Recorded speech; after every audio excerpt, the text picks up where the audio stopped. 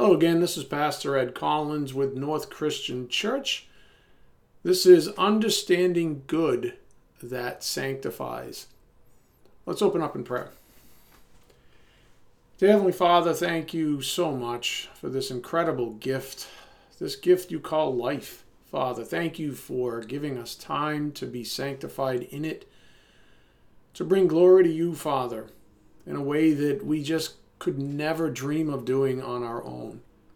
What an incredible privilege this is. May we never become familiar with it, Father, but understand it for what it is. A grace gift is an expression of your precious love towards your own children. Father, we pray for those in the congregation that are hurting in some way, shape, or form, Father, that this message make it to them and that it comforts their souls. Even if they don't realize they need it, Father, we pray that this message make it to them. And we pray also that they understand that we're with them in spirit, regardless of what they're going through, Father. We're just so grateful for your grace in their life, and may they be as well. Father, we pray also for those that are still lost in this world and without hope, that they be humbled and receive saving faith before it's too late. We are most grateful and thankful, of course, for your Son's work on the cross to cancel out that debt and to make a time like this a time to rejoice, Father. What a privilege this is. We do just ask for your blessings on this particular message. We ask this in Jesus Christ's precious name. By the power of the Spirit, we do pray. Amen. Again, this message is titled Understanding Good That Sanctifies. It'll make a lot more sense if you've been keeping up with the messages. These are sort of a rolling thunder on the topic of good. Here's the recurring principle from our previous two messages up here on the board regarding the fruit of grace. If there are circumstances in your life that you are still in bondage to, somewhere along the line, you've not received grace the way you ought to. Maybe you've missed it, rejected it, misunderstood it, etc. But somewhere along the line, you've not received grace the way you ought to. And I truly hope that you've taken the time to think about this point. Last message's title was Overcome Evil with Good, which began with a passage that had come up twice in a row in our curriculum. And whenever that happens, we have to really pay close attention to it, for the Spirit's trying to impress upon our souls something very important, something fundamental or pivotal to messages like this. Go to Titus 2, verse 11. Titus 2, verse 11. Again, this will be the third time that we've gone to this passage. And it really is the launching pad for this particular message as well. Remember, last message's title was Overcome Evil with Good. Titus 2, verse 11. For the grace of God has appeared, bringing salvation for all people. That's a reference to deliverance from the penalty of sin. Verse 12, training us to renounce ungodliness and worldly passions, to live self-controlled, upright, and godly lives in the present age. And that's a reference to being delivered from the power of sin. Verse 13, waiting for our blessed hope, the appearing of the glory of our great God and Savior Jesus Christ. And that's a reference to deliverance from the very presence of sin. And that's something that's in front of us. Verse 14, who gave himself for us to redeem us from all lawlessness and to purify for himself a people for his own possession. You see, purify for himself. That's a reference to sanctification, to make one holy, which means to set a person apart for God. To purify for himself a people for his own possession who are zealous for good works. Zealous. In other words, God has a purpose for sanctifying us. Here's what the Spirit took pause with last time. It was on that short phrase, for good works. And this really highlights the purpose of sanctification. And it brought us to this survey of what good is. Here's the point on the board. Good implies God's scale of values, not man's. That's a big deal, because if we have our definitions twisted, we're twisted. Again, good implies God's scale of values, not man's. To quote James 1:17, Part A, every good gift and every perfect gift is from above. The corollary to this principle, as we noted, was this: relative to good works. They are never, ever by means of work done by you in the absence of His grace. So you could never do anything good in this world in terms of experiential sanctification, being delivered from the power of sin, let's say, to borrow from Titus 2. Good works, they're never ever by means of work done by you in the absence of His grace. So goodness and grace go hand in hand, as does humility, of course. As we just noted in Holy Scripture, if we're sanctified for the purpose of being zealous for good works, then we need to understand what the Bible means when it uses the word good in context here. Again, if we're sanctified for the purpose of being zealous for good works, we just read that, then we need to understand what the Bible means when it uses the word good in context. So we read Romans 12 last time to get us situated. Let's catch the highlight reel before pressing on. Go to Romans 12, verse 1. Romans 12, verse 1. The entire chapter is really a wonderful treatise on the idea of good, of being good even. Romans 12:1 encapsulates much of it. I appeal to you, brethren, therefore, brothers, by the mercies of God, to present your bodies as a living sacrifice. That's all of you. We've studied this in the past. To present all of you, to present your bodies as a living sacrifice. That's good. That's humility. That's receiving grace. Holy and acceptable to God, which is your spiritual worship. In other words, you are to be all in. Verse 2, do not be conformed to this world. This is the contrary side, right? This is the other side. Don't do this. Do this all in. That's good. Don't do this. This is bad. This is evil. Do not be conformed to this world, but be transformed by the renewal of your mind. That's why we're doing what we're doing, studying the Word of God. Transformed, this is a reference as well to sanctification, transformed by the renewal of your mind, that by testing you may discern what is the will of God, what is good. You see, what do you have to do? You have to learn the definition of good. This is what Romans 12 is teaching us. Don't be conformed to this world. Don't get your definitions of good or grace or even love from the world. That's a dangerous road. It's a perverted road. Don't do that.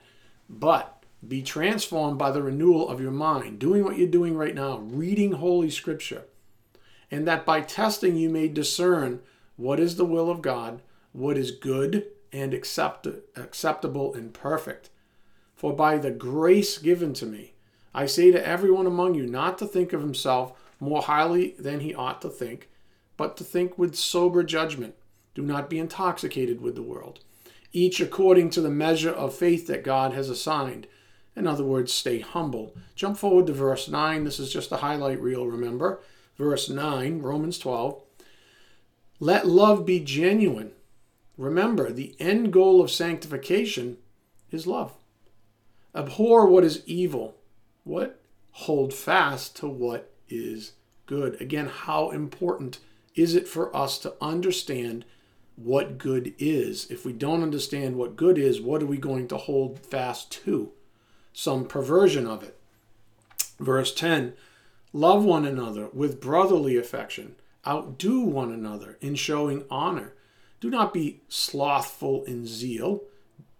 Be zealous for good works, to borrow from the point on the board, right? Do not be slothful in zeal, but be fervent in spirit. Serve the Lord. Rejoice in hope. Be patient in tribulation. Be constant in prayer. Jump forward to verse 19. Romans 12:19. Beloved, never avenge yourselves, but leave it to the wrath of God. For it is written, vengeance is mine. I will repay, says the Lord. Never return evil for evil. We studied this in some detail last time. Never return evil for evil. We'll see a little bit more of that in this message as well. Verse 20, to the contrary, if your enemy is hungry, feed him. If he is thirsty, give him something to drink. For by doing so, you will heap burning coals on his head. Do not be overcome by evil, but do this. Overcome evil with good. Again, how important is it for us to understand what good is? Here's where we got our message title last time, but with a little extra context to our individual lives and how exactly this overcoming can be successful. We were given this principle up here on the board. But overcome evil with good. A little bit more in context of our own lives here. You don't have to actively or exhaustingly try to overcome evil. Even that which is in your own life by force. You simply leave it and turn to good. God is light, and light extinguishes darkness without fail. Again, simply turn to good. Repent. We call that repent. Last time I used a bonfire analogy to drive this principle home. The gist of that was you don't have to try to put out the fire yourself.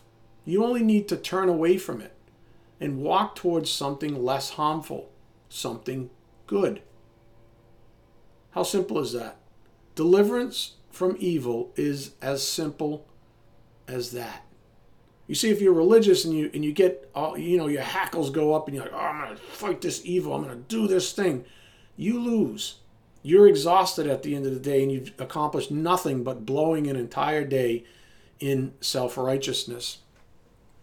Deliverance from evil is as simple as simply turning to good. That's how we overcome it even.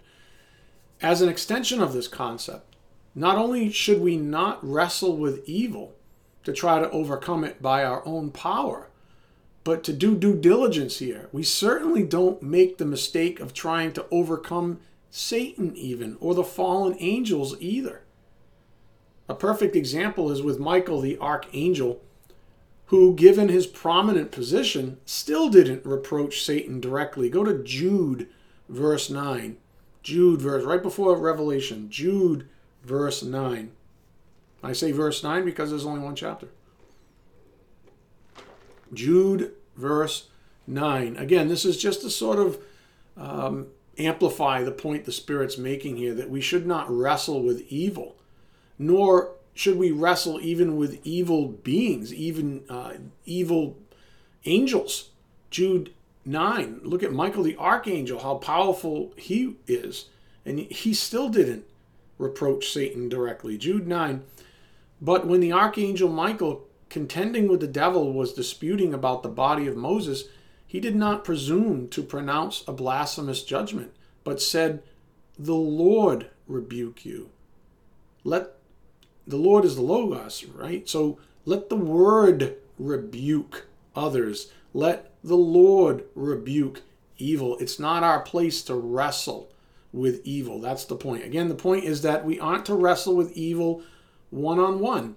Rather, we are to leave it up to God. How much simpler of an approach to dealing with evil is that? As we just read in Romans 12:19 up here on the board, beloved, never avenge yourselves, but leave it to the wrath of God. For it is written, vengeance is mine, I will repay, says the Lord. In other words, leave that stuff up to me. I don't even want you spinning cycles on it. This is very important, my friends. Please don't miss it. God, remember, is the omnipotent one. He's the all-powerful one. We are not. So the same person who's saying, leave that to me, is able, is capable. And he's saying to his own who are incapable of overcoming evil that way, alone, if you would. God is the omnipotent one. We are not. That's the point. We aren't even as powerful as the angels, certainly not on our own. And even with divine providence on our side, we aren't expected to square off with evil by ourselves. Rather, we are instructed in Romans 12:21, do not be overcome by evil, but overcome evil with good. I hope you see what the Spirit's saying here. Again, up here on the board, but overcome evil with good. You don't have to actively or exhaustingly try to overcome evil by force. You simply leave it. You leave it be and turn to good. God is light, and light extinguishes darkness without fail. Simply turn to good or repent. So here's the crux of our last message. This turning to good implies that you know what good is. Fair enough? Yeah, that's the whole point. If the point of the board is, well, simply turn to good, this is how you overcome evil, leave the evil up to God, you turn to something good, you leave all that stuff behind, well, you better know what good is. That's the point. You better not have a perverted definition that was given to you from one of your enemies, because if that's the case, who are you turning to? You're literally turning to your enemy because you think that's good. And if you're still struggling to complement these messages, the Spirit also suggested that you take the time to go back and revisit an old series he gave us not that long ago, a few years ago now, titled What is Good and Who Gets to Define It? It was a 17-part series. Part 1 started on November 9th of 2017. Okay, back to our primary course of study, which has been about, again, overcoming evil with good, and now understanding good that sanctifies. So we're going to develop this a little bit more in this message, something we started in the last message. As we read this passage that we're about to read, think about the nature of overcoming evil. That the Bible doesn't say to wrangle with it. Rather, it says to simply seek to do something good instead. Focus on what I just said. The Bible says to simply seek to do something good instead. In other words, don't get baited into a fist fight that you will always lose. Leave it. Turn your cheek, if you want to look at it that way. Walk away. Instead, seek to do something good. So here's the passage, and I've skipped 1 Thessalonians 5:15, and then I've given you verses 20 and 22 as well. So 1 Thessalonians 5:15, 21, and 22. See that no one repays evil or repays anyone evil for evil, but what? Always seek to do good. You see the contrast there?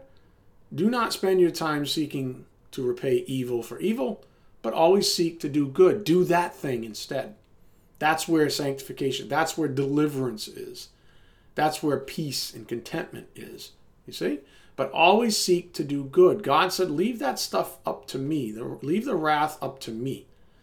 You always seek to do good to one another and to everyone. But test everything, of course, and hold fast what is good. Abstain from every form of evil. Do you see what the Bible teaches us? Just step back, big picture now. What is the Bible teaching us? You overcome evil by simply turning to do something good instead. Don't just let that be an academic reality for you. Make it a strategy in your life. Honestly, make it a strategy, whatever your thing is. And I apologize, this seems to come up a lot, but whatever. Maybe, here's a good example. Maybe you've got a drinking problem, and instead of picking up a bottle of wine, you pick up your phone and offer some encouragement to a friend. You see? It's that simple. Truly, it is. You can make it a strategy. If you know you've got a weak point, you know you have a propensity to fall into fisticuffs with the wrong people, with evil, you get reared up, and the next thing you know, 20 minutes later you're walking away saying, how did I just end up doing that again? How did I end up in that situation again? Why do I always fail? Have a strategy. When that situation arises when you start seeing, when certain things stop percolating up in your life. When you see that happening, where an event is going to happen, where you failed, 100 or 1,000 times, have a strategy. Turn away from it and do something good instead. It's that simple. So don't just make it an academic reality. Make it a practical reality. Make it a strategy in your life. It works. With that said, here's the biblical caution we received last time. Isaiah 5:20 up here on the board.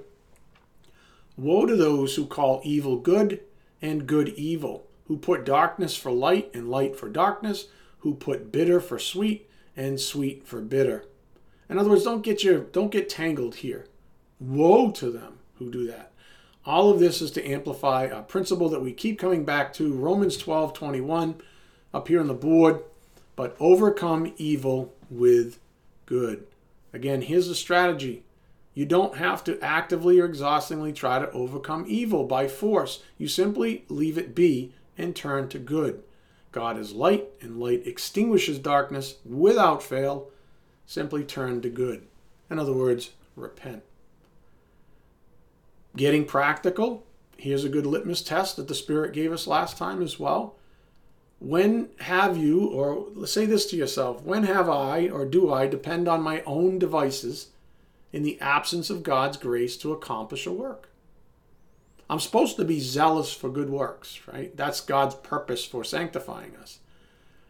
When, though, have I or do I depend on my own devices in the absence of God's grace to accomplish a work? And in the absence of God's grace, which means I'm rejecting grace, which means I'm being arrogant, which means it cannot be a good work, when do I do that? The perfect example is when you're under pressure, like some of you are right now. Here's the follow-up question. Up here on the board. When you're under pressure, do you strive or do you seek contentment? When you're under pressure, do you strive, in other words, in your human flesh, or do you seek contentment? The way, say, Paul alluded to in Holy Scripture. I've learned to be content in whatever circumstance I am. He just handed it over to God. If someone was even attacking him, he handed it over to God. Do you strive or do you seek contentment? Here's what the Bible has to say about the righteous answer to that question, and I need you to concentrate. We got this last time, but it's worth another go around. 1 Timothy 6:6, but godliness with contentment is great gain. That's the scripture. Godliness and contentment are a package deal. We saw something similar with love and obedience months ago. Godliness and contentment are a package deal. The only way godliness and contentment can exist is together in the same sphere. Let me give you a principle from a few messages back to add to this, just to complement it. MacArthur on 1 Timothy 6:6 on the word contentment. This Greek word means self-sufficiency and was used by Stoic philosophers to describe a person who was unflappable and unmoved by external circumstances. Remember, godliness and contentment. This contentment here means you're immovable, unflappable. Christians ought to be satisfied and sufficient and not to seek for more than what God has already given them. He is the source of true contentment. 2 Corinthians 3:5, 9:8, Philippians 4:11 through 13 and 19. The godly person, we might summarize it this way. The godly person is the content person. The content person is the godly person. That's what we see. Last time I presented you with this slide, we didn't have the time to dig into scriptural references, but let's do it now. Go to 2 Corinthians 3:5. 2 Corinthians 3:5. Again, God is the source of true contentment. 2 Corinthians 3, verse 5. God is the source of true contentment. 2 Corinthians 3:5. Not that we are sufficient in ourselves to claim anything as coming from us. That sounds like what we've been studying. Not that we are sufficient in ourselves to claim anything as coming from us, but our sufficiency is from God. In other words, let us be content. How about 2 Corinthians 9, verse 8? 2 Corinthians 9, verse 8.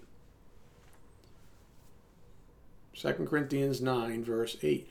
And God is able to make all grace abound to you, so that, having all sufficiency in all things at all times, in other words, always, you may abound in every good work. You see how this ties back to his purpose for sanctification was to be zealous for good works. How does that happen? By grace. This is what good looks like. This is what good looks like. It's good to receive God's grace in humility. Because God gives grace to the humble. How's that for contentment? How's that for a source of contentment? All sufficiency in all things at all times. Just feel like going, yes. How about Philippians 4:11? Philippians 4, verse 11. Again, we're just amplifying the point on the board, this idea of contentment and that God is the source of true contentment. Philippians 4, verse 11. Not that, and I alluded to this earlier, not that I am speaking of being in need, for I have learned in whatever situation I am to be, what? Content. I know how to be brought low, and I know how to abound. In any and every circumstance, I have learned the secret of facing plenty and hunger, abundance and need. And here's the beautiful verse, right? Verse 13. I can do all things through him who strengthens me. Paul is content because he is godly. He is humble. He is grace-oriented. Remember, godliness and contentment come as a package deal. I can do all things through him who strengthens me. That's a godly viewpoint. Paul is content because he is godly.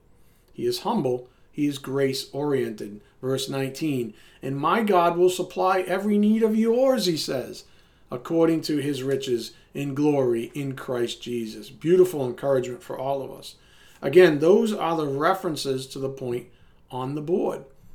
This word contentment in 1 Timothy 6:6, it means self-sufficiency. It was used by the Stoics, and it was to describe a person who's unflappable and unmoved by external circumstances. Christians ought to be satisfied and sufficient and not seek for more than what God has already given them. He is the source of true contentment. Okay, back to our primary point. 1 Timothy 6:6, but godliness with contentment is great gain. When they come together as a package, this is great gain, says the Bible. This is wonderful news. This is good. Godliness and contentment are a package deal. That's goodness. If you attempt to abide in a lifestyle that counterfeits one or the other, godliness or contentment, in other words, if you try to live a life without one or the other, you're living a lie. And guess what? As we saw last time, guess what? That lie is ancient.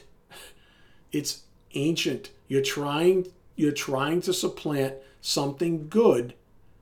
That is, godliness and contentment are in the same sphere. The idea of that, you're trying to supplant that idea and then call it light.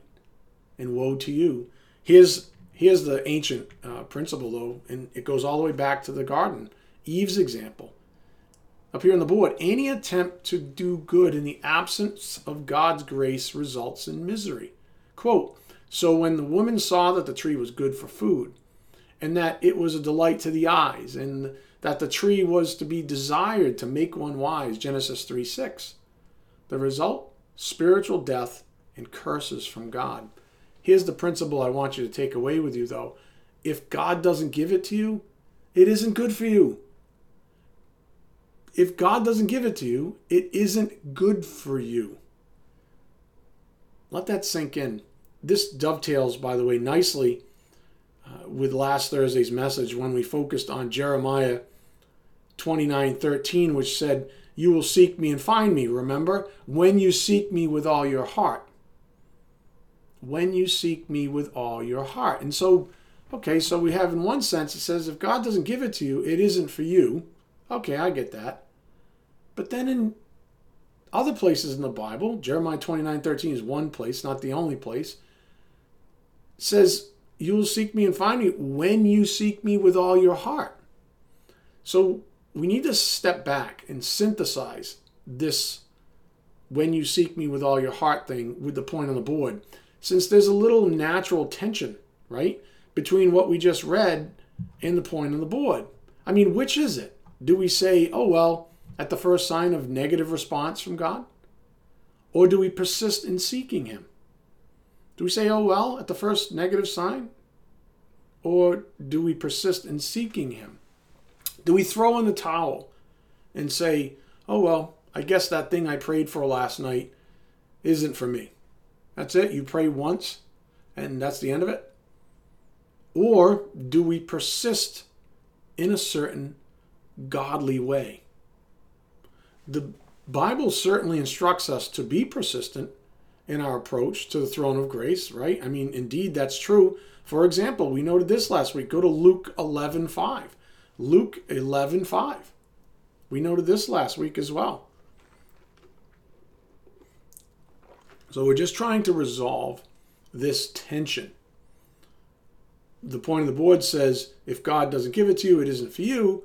But yet in other parts of the Bible, it says, persist in asking. Luke 11:5. And he said to them, which of you who has a friend will go to him at midnight and say to him, friend, lend me 3 loaves. For a friend of mine has arrived on a journey and I have nothing to set before him. And he will answer from within, do not bother me. The door is now shut and my children are with me in bed. I cannot get up and give you anything. I tell you, though he will not get up and give him anything because he is his friend, yet because of his impudence, he will rise and give him whatever he needs. And I tell you, ask and it will be given to you. Seek and you will find. Knock and it will be opened to you. For everyone who asks receives. And remember that word is woven through this persistently. For everyone who asks receives. The one who seeks finds. And to the one who knocks, it will be opened. And there's a persistency there in the original language, as I've taught you. So we definitely have the following principle as well. Persistence wins. Keep going to the throne of grace for answers, a la Hebrews 4:16. God will either answer your prayers or change them. Either way, you will be delivered. Now that's the key. It's perfectly godly to be persistent to the throne of grace. But you gotta be humble when you get there. When he responds, you have to listen. You have to open yourself up to what he says in response to your prayer. Again, keep going to the throne of grace for answers. God will either answer your prayers or he'll change them. Either way, you will be delivered. I mean, think about it. Some of you are probably saying, yep, I remember I used to pray for this one thing all the time 10 years ago. And he's since changed my mind, my heart, and my soul about that thing. I don't pray for it anymore because I know it's not good for me. Either way, you will be delivered. So how do we synthesize this point with our previous point, which was if God doesn't give it to you, it isn't good for you? Because some of you are saying, but I keep praying, he's not giving it to me. Which principle applies? I mean, where do we land between these two principles? The answer is, you listening? The answer is, and this is going to take some thinking on your behalf. The answer is, where do we land? We land on grace. We land on grace. We can borrow from another principle from last week to help us resolve this tension up here on the board. By grace through faith. We go boldly to the throne of grace, knowing that regardless of the answer or answers we receive back, they are intrinsically good because they are from God. So God just says, hey, you just focus on leaving the evil behind. Repent from that stuff. Turn away from it. It's that simple on that front, right? Get away from the bonfire. You come to me. You come to me. That's your first good step is coming to me. So you go boldly to the throne of grace, knowing that regardless of the answers we receive back, they are intrinsically good because they are from God. Okay? We persist in seeking the truth. That's where our persistence is. It's in seeking the truth, not that which our preconceptions have led us to believe is truth. You might say, it's true. This thing is definitely good for me. And God's saying, nuh-uh. Eventually, he will change your mind about it. Eventually, you'll be delivered from that evil. Because that's what it is. Anything that's antagonistic to the will of God, we classify as evil. So when you think something's good for you, woe to you when it's actually bad. We persist, though, in seeking the truth. That's the distinction. That's the point of reconciliation here. This is how we resolve that tension in our souls. We persist in seeking the truth, not that which our preconceptions had led us to believe is the truth. Sanctification hones our persistence for grace. Chew on that over the weekend. Sanctification hones our persistence for grace. This, my friends, is the crux of all things good for we humans. This is what is good. This is grace.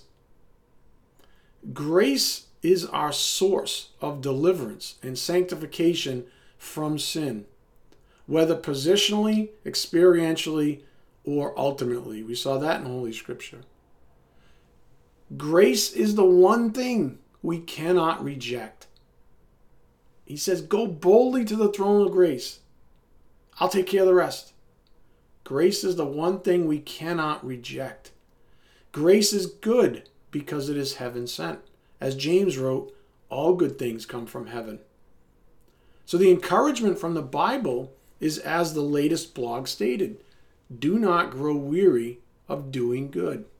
This is a very good thing, to receive his grace. We want to know what's good? This is it, my friends. Receive his grace. The best good you can ever do in time is receive God's grace. And who, pray tell, does God give grace to? If I was behind my pulpit, hopefully the entire congregation would say, to the humble. God gives grace to the humble. Understanding good. This is where we end up with this message title. Understanding good that sanctifies. Grace is good, as is the humility required to receive it. You want to be sanctified, you have to be humble. I've been saying this for a decade. Humility is the key to the spiritual life. Any arrogance, overt or covert, that seeks to undermine that humility is a detriment to you. Again, understanding good that sanctifies. Grace is good, as is the humility required to receive it. If we're trying to understand, what is good, this is it. It's grace. It sounds so simple. It's always so simple, isn't it? But this is the truth. This is what the Bible teaches us, my friends. If we're trying to understand what good is, we're trying to get our hands on a good, solid definition, it's grace.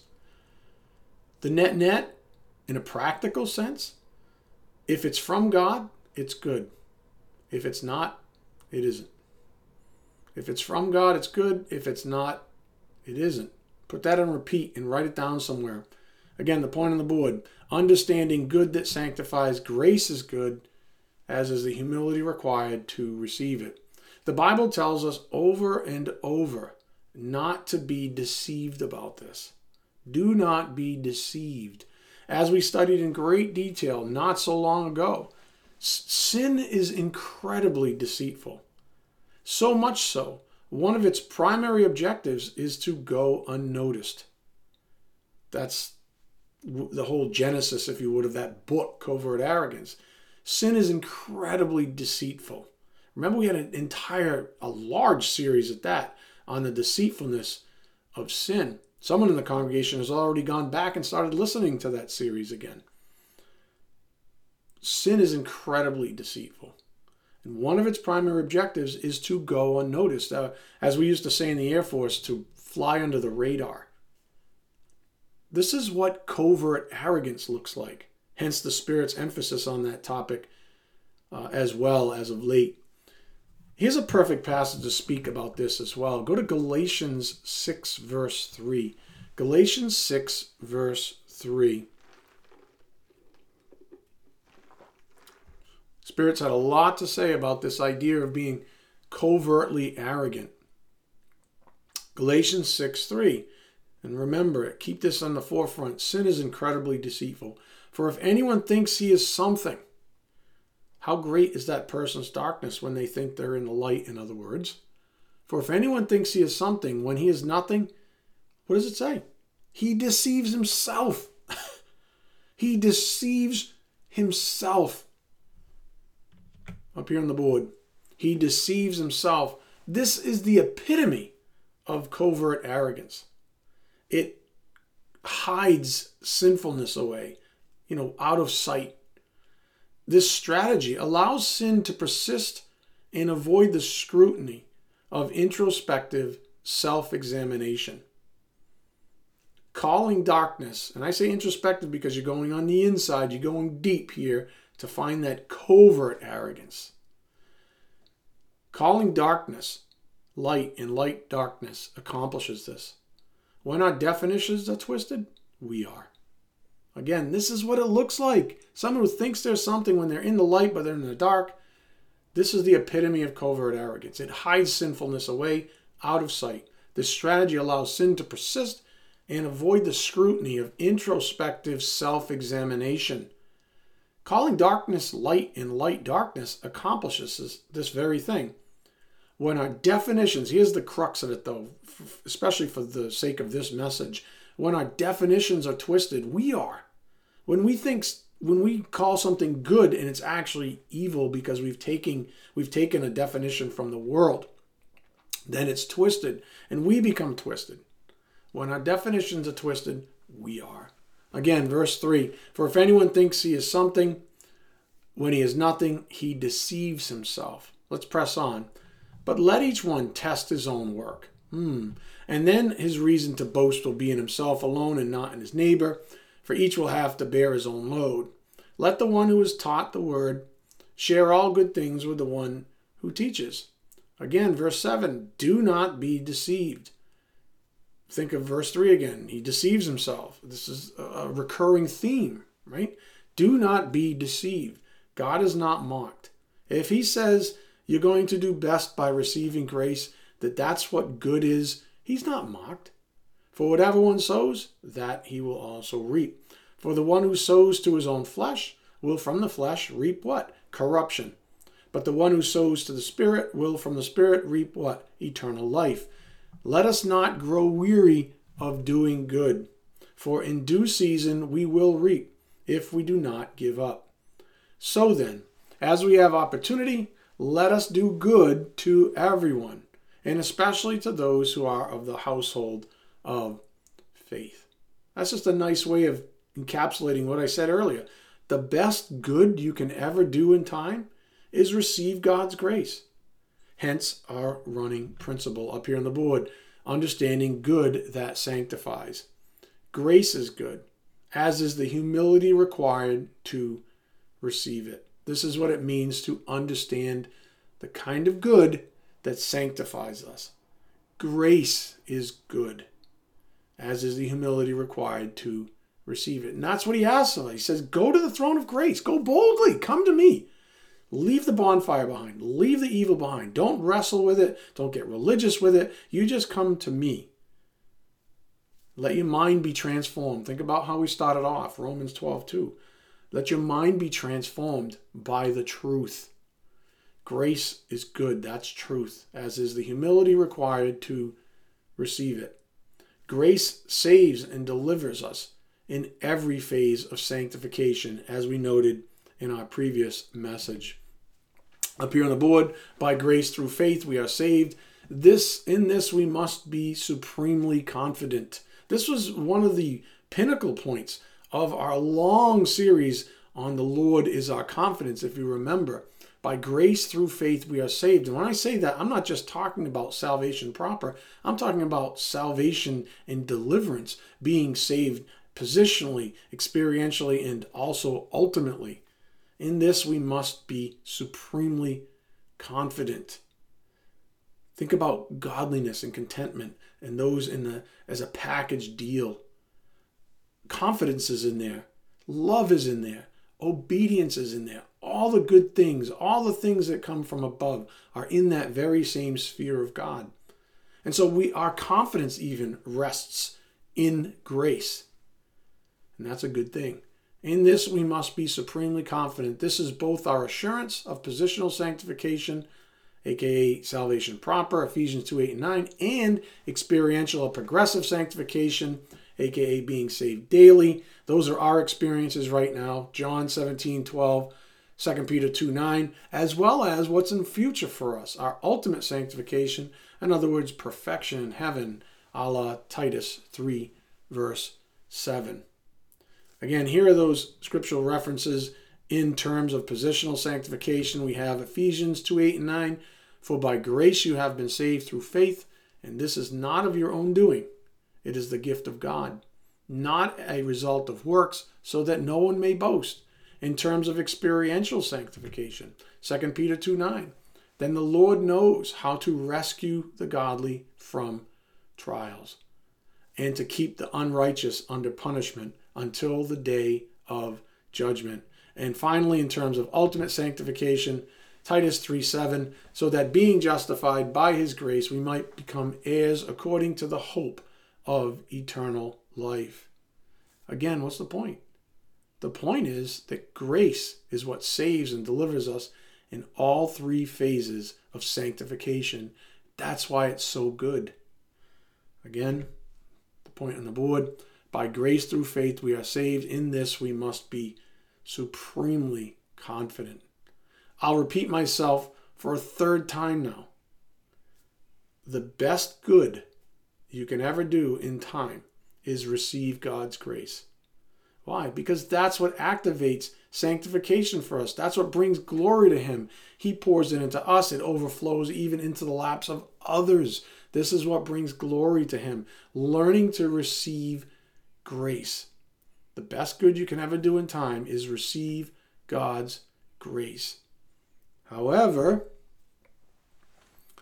as a balance statement, grace is never forced upon us. God presents us with grace, and it is quite merciful gesture when you really think about it. Commands we receive it, but never forces us to take it. Grace is never forced upon us. It is presented, though. Receiving grace is presented as a command. What does that mean? We always have a choice. We can obey his command to receive his grace, or we can reject it. We can obey in humility, or we can reject in arrogance. And this entire message has been premised on this very statement. As I prepare to close, here's what we learned recently, and this shouldn't be a shocker. Sanctification, then, is a function of obedience. In my notes, I've got why, oh why, do we keep coming back to this one principle? It's true. How many times has this orange slide been in front of your eyes? Sanctification is a function of obedience. Why do we keep coming back to this thing?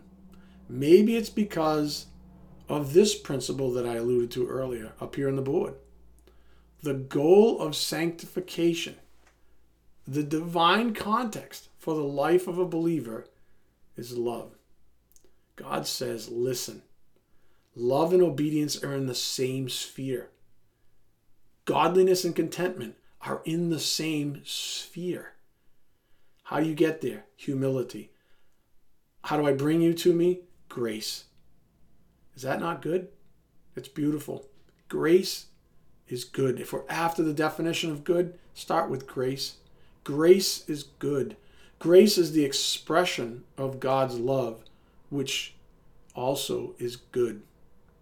If we seek to understand the source and the expression of all things good, these are the two things we need to remember. Amen? Let's bow our heads. Dear Heavenly Father, thank you so much for this opportunity to study your word together as family. Thank you for truth that sets us free, Father. We just ask for your blessings as we take these things that we've learned back to the privacy of our own souls. Oh, Father, what a wonderful thing this is you've given us. What a grace gift this message is, Father. We just pray that we're sanctified by it, that we stay humble, Father. We ask this in Jesus Christ's precious name. By the power of the Spirit, we do pray. Amen.